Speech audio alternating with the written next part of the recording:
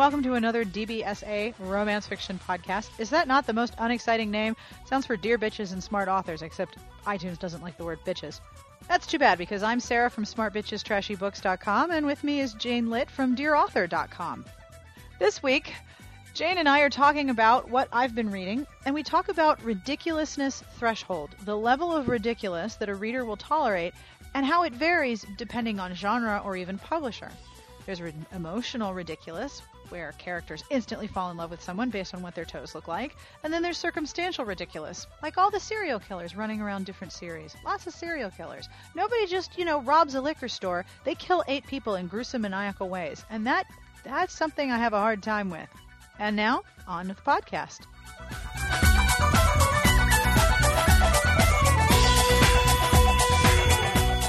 Wait, what did you just ask me? What you were reading? Oh, books. You mean like books that I'm reading?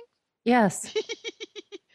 Let's see. I reread the Courtney Milan book Unclaimed for the book club this week because I felt like I couldn't remember some of the scenes that I wanted to remember, so I reread it, which was quite enjoyable. Usually I don't like rereading things, but I really enjoyed this book. I see what you're saying about these gentlemen being incredibly forgiving of the women in their lives, doing some really shitty things.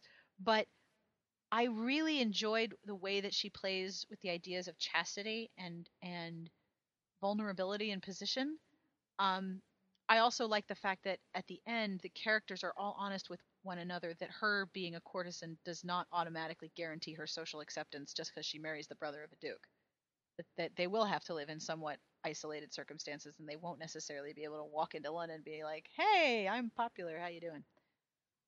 Then on Sunday, I read the Meg Cabot series, the first and the last book in the Lightning Girl series. I love this series. I love this series so much. This is the one that was made into, I think it's 1-800-Missing You on television, but in the books it's 1-800-Where Are You? It's a YA series about a girl from Indiana who is struck by lightning and ends up with the ability to see pictures of missing people, and then she'll dream about them and wake up knowing exactly where they are. But she doesn't know if they're alive or dead in the beginning. She just knows where they are. So she starts calling the hotline and saying, okay, well, this kid's here and this kid's there, and this is kind of weird. It's on a highway by a tree. That's where you find her. Not thinking that the reason this girl is on a highway by a tree is because she's buried there. So the hotline and the FBI become very interested in her abilities and want to know how this one girl in Indiana knows where all these missing kids are. And then it turns out one of the kids who was missing, didn't want to be found because he and his mother were running away from an abusive parent and who was very controlling. And so, of course, when he was found, he was in danger, and so was his mother, and his mother went to jail. So she has to fix it. The interesting thing about the heroine is that she is really brave, like foolhardy, confident, brave. And it's interesting because when I read about a heroine like that who's an adult, who doesn't think about the consequences of what they're doing and sort of rushes into situations and thinks that they know best, I get really irritated because I think that that's immature. But when I read about it in a high schooler, I'm totally down. I completely agree that is how teenagers can be. They think they know everything. So she thinks she can fix everything and save everyone. And there's this wonderfully tense relationship with this guy, Rob Wilkins, who's older than her. They meet in detention because, like I said, she rushes into situations, so she punches people and gets detention. And they meet in detention, and he is really into her until he finds out that she's 16 and he's 18, or he's almost 18 or is 18 and on probation for something in the juvenile system. And so because of the fact that he's on probation and she's underage, he won't go near her.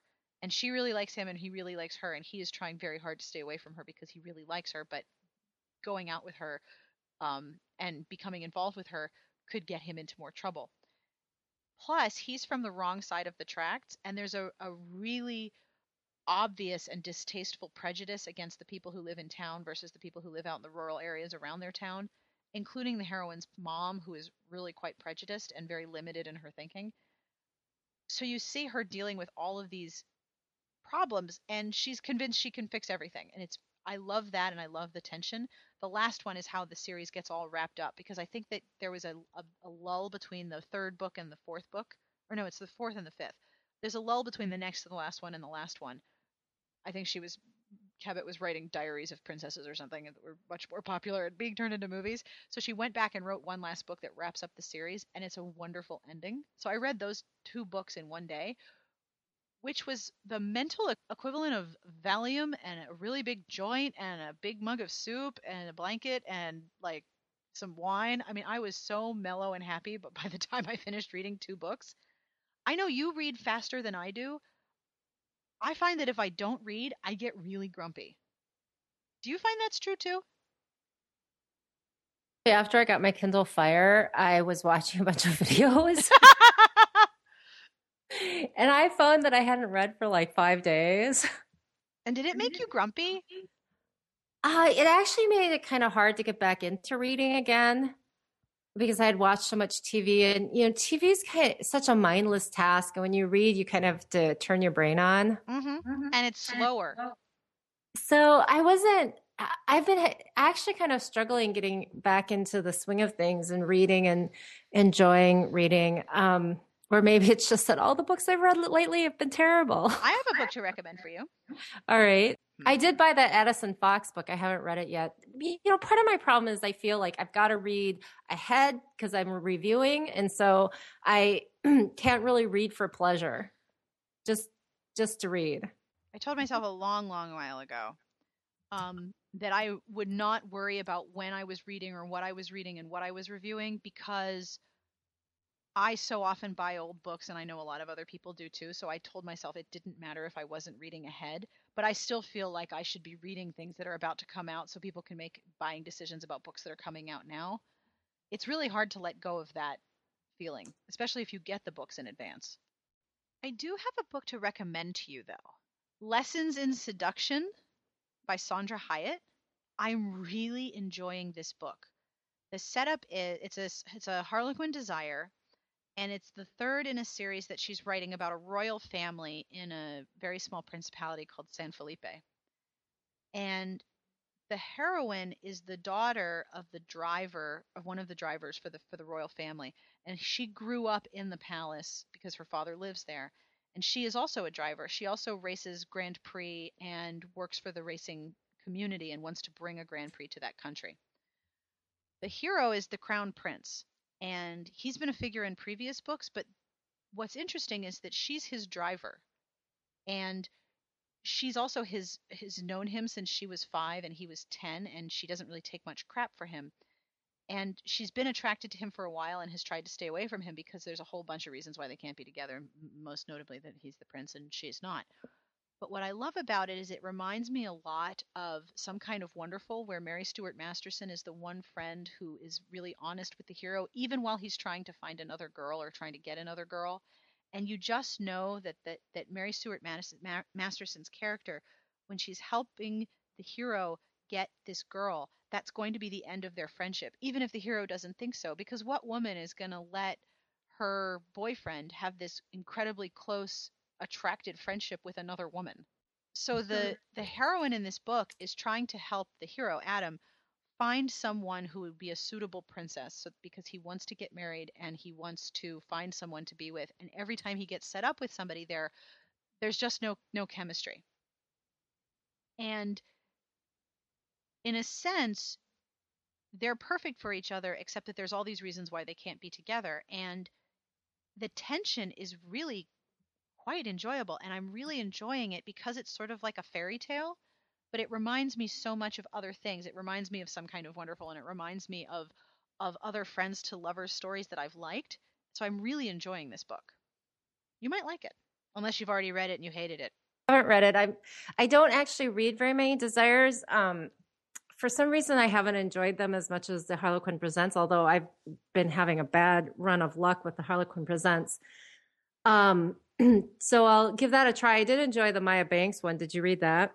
The Maya Banks Desire? Yeah. No, I didn't know she had a new one. And I know that you've liked her Silhouette Desires in the past more than I have. Yes, there's one that I loved that the name I can never remember. Yeah. Oh, this one came out last month. Wanted by Her Lost Love. Wanted The hero by The hero thinks that the heroine cheated on him with with his brother, and he tells her to get out of his life, and she runs off. She's pregnant, and he can't stop thinking about her. She hasn't cashed the check he gave her, and so he uses that as an excuse to track her down when, in fact, he's just still in love with her. And then he finds her, and she's pregnant, and he comes to the conclusion that he doesn't care about the past, but that he just wants her back in his life again. And they try to move forward. But the past obviously has to be resolved before they can have any kind of meaningful relationship. It kind of reminded me of The Gold Ring of Betrayal by Michelle Reed, although I like that book better. Sorry, Maya.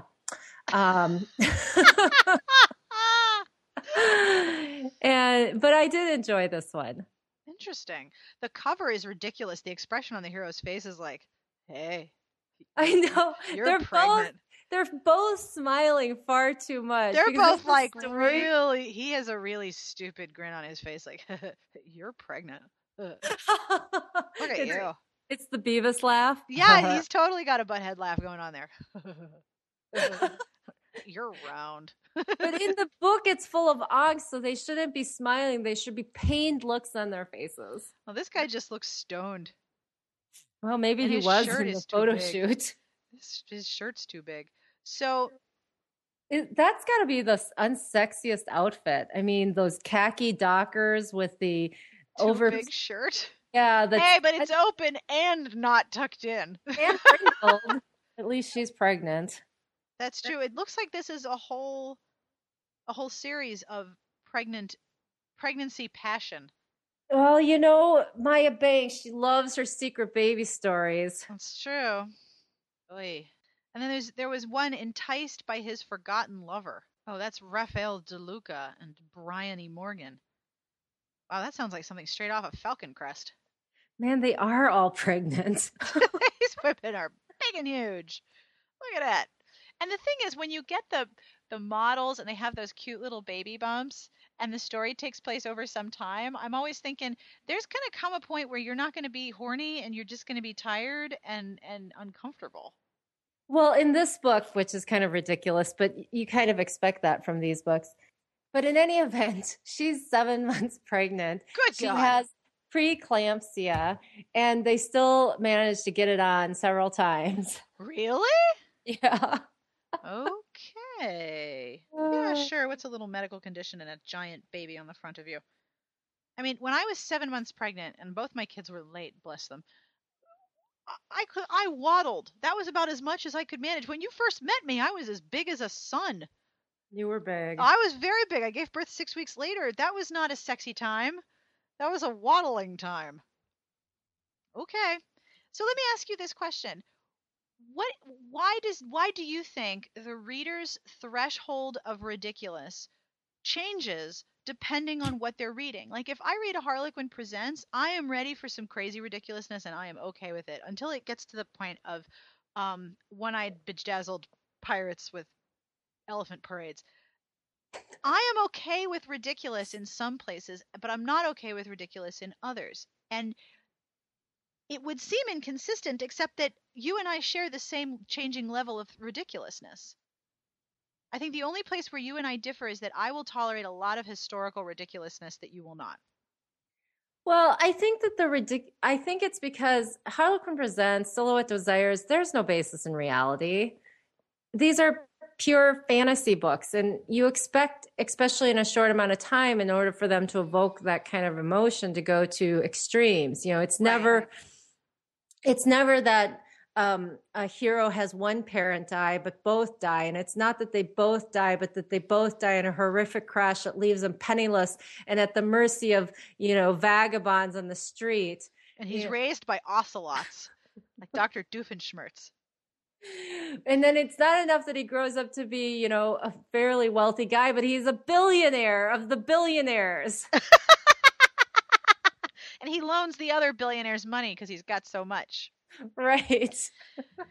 So it's moving beyond what you called agency and how the hero had agency, and it's not that we want the people to be wealthy. It's that we want them to be protected and assured and confident and pretty consistent into the future. We want to know that their current level of standard of living is going to continue and that bad things aren't going to happen to them. So we want to know that they have the agency to make sure that that's going to happen beyond the end of the story.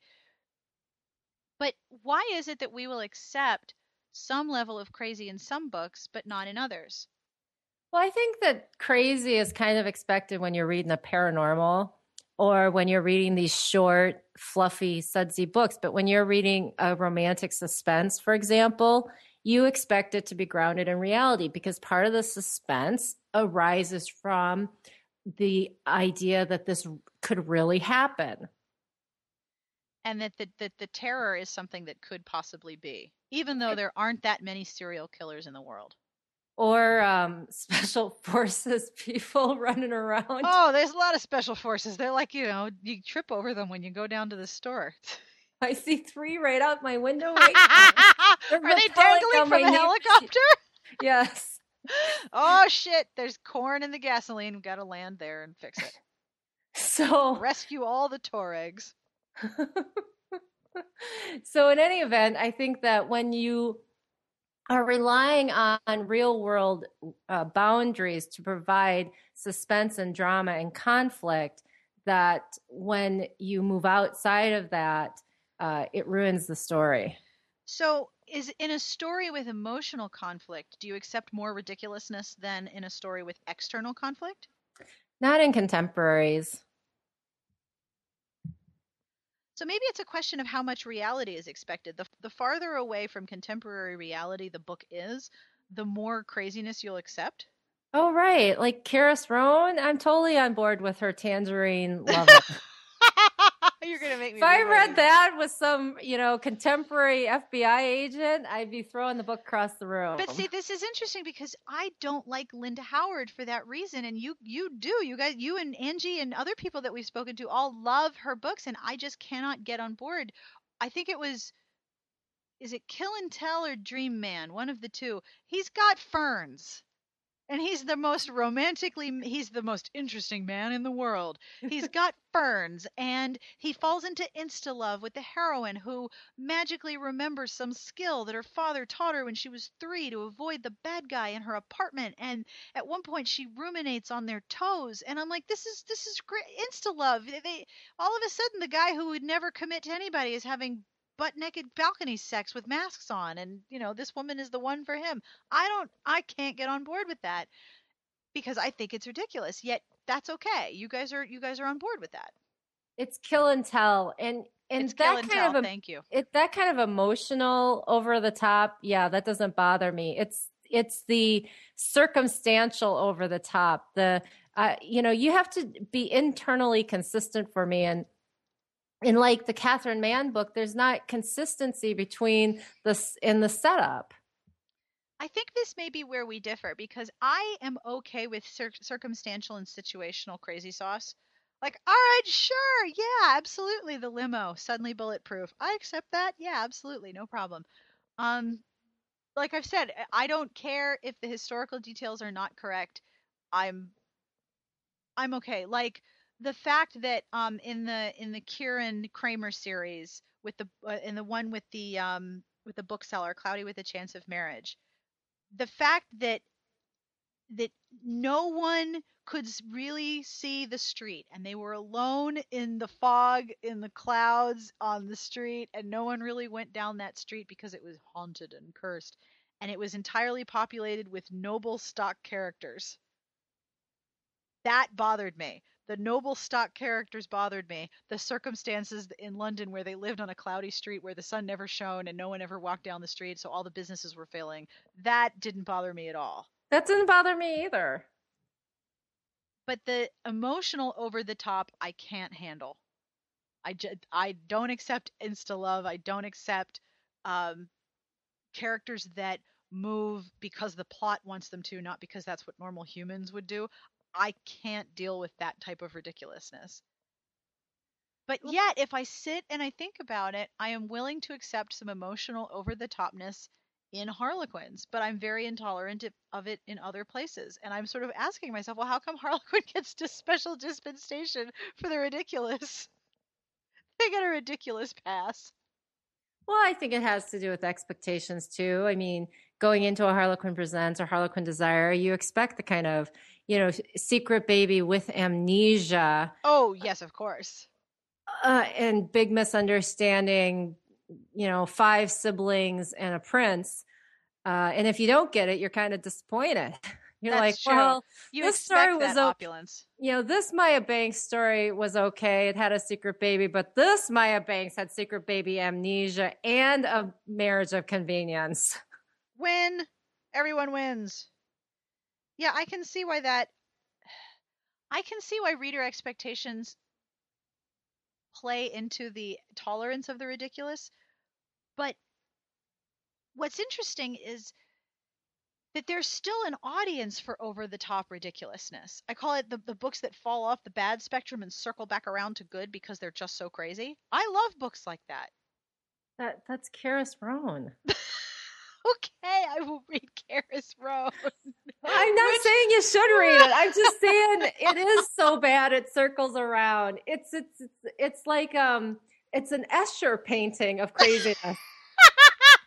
The craziness is nonstop. When you look down the tunnel, all you can see is crazy at the end. And yet you're going for it. Yeah, because you're about to enter the funhouse.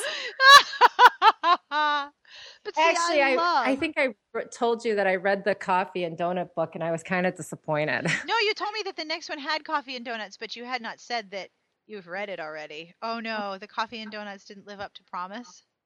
No, not really. It's too bad. Not because it didn't have craziness, but because I've become really uncomfortable with her depiction of females in the series. Oh, and dear. I feel like she wants to be seen as like a feminist reader, but the only power that her heroines have is emotional power. And in a paranormal world, there's no reason why you can't have female warriors. But all the females are working the switchboard and doing little ceremonies in the gardens. That's it? Sometimes they're flying around spreading peace. Oh, I love doing that. If by spreading peace you mean kicking ass and taking names. And so I was kind of disappointed. And there's a real kind of stark contrast, I think, between the men and the women in this book. Or maybe they've always been there and I've just kind of been drunk on the crazy. And now I'm sober, and once sober, it's just not as appealing. It's not as good. I was beer goggling before. Beer goggling. Goggles have fallen off. I think that my best example of situational ridiculousness is Shelley Lawrenston books. I love that they are so crazy. I love that they are violent. I love that they are insane. I love that the women like to kill things. I love that her characters are self-confessed rednecks and are rural and live in trailers. And I love that they're all sort of situationally insane. And I love that about these books. I love it a lot. But I get frustrated when characters in a book that is situationally crazy behave in ways that are emotionally inconsistent. Well, I agree. I don't like inconsistency at any level. Unless it's, Tangerines. Well, that wasn't inconsistent. That was totally consistent with his character. That was very, very consistent Tangerines. Yeah, he loved her. He was, she smelled like tangerines. Made total sense to me. Absolutely sure. Why not? And that's all for this edition of the podcast. I hope you enjoyed it. The music, as always, is provided by Sassy Outwater. You can find her on Twitter at twitter.com/sassyoutwater. This is a track we've used before. This is the Peatbog Fairies from their album Dust. The track is called The Naughty Step. It's by far the most popular of the music that we've featured on the podcast based on listener feedback. We will have more new music and more new podcasts in 2012. You can always send us feedback at our email address, sbjpodcast@gmail.com, or you can find us on Twitter. I'm at SmartBitches, and Jane is at Jane_L. Or you can visit us on the internet, because that's where we live. I'm at smartbitchestrashybooks.com, and she's at dearauthor.com, and we're pretty much all the time talking about romance novels. I hope you and yours have a wonderful holiday season. I hope that you get excellent books as gifts or for yourself. And as always, we wish you the very best of reading.